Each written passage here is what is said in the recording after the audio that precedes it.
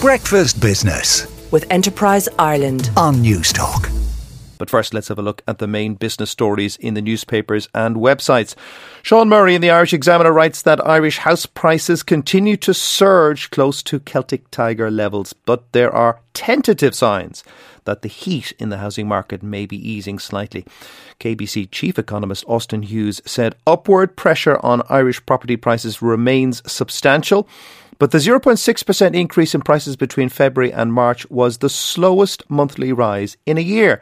Mr. Hughes was reacting to the latest property price index from the Central Statistics Office, which showed that house prices increased nationally by 15.2% in the year to March this year. This was the highest rise in 7 years. Prices outside Dublin are rising at a faster rate than the capital. The Irish Times has a piece by Fiona Redden about the super wealthy. The number of wealthy people in Ireland has increased substantially in the last few years. According to Knight Frank, Ireland, along with other countries such as New Zealand, Singapore, Israel and China, is among 10 countries forecast to see the largest proportional increase in their extremely rich populations in the decade to 2026. Sarah Collins in the Irish Independent writes that the Irish economy is to grow by 5.4% in 2022 and 4.4% next year.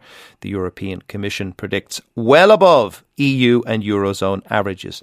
It is the second fastest growth rate in the bloc this year after Portugal, with Ireland set to resume the top spot in 2023. It follows massive growth of 13.5% in 2021 on the back of buoyant pharma and IT exports during the pandemic.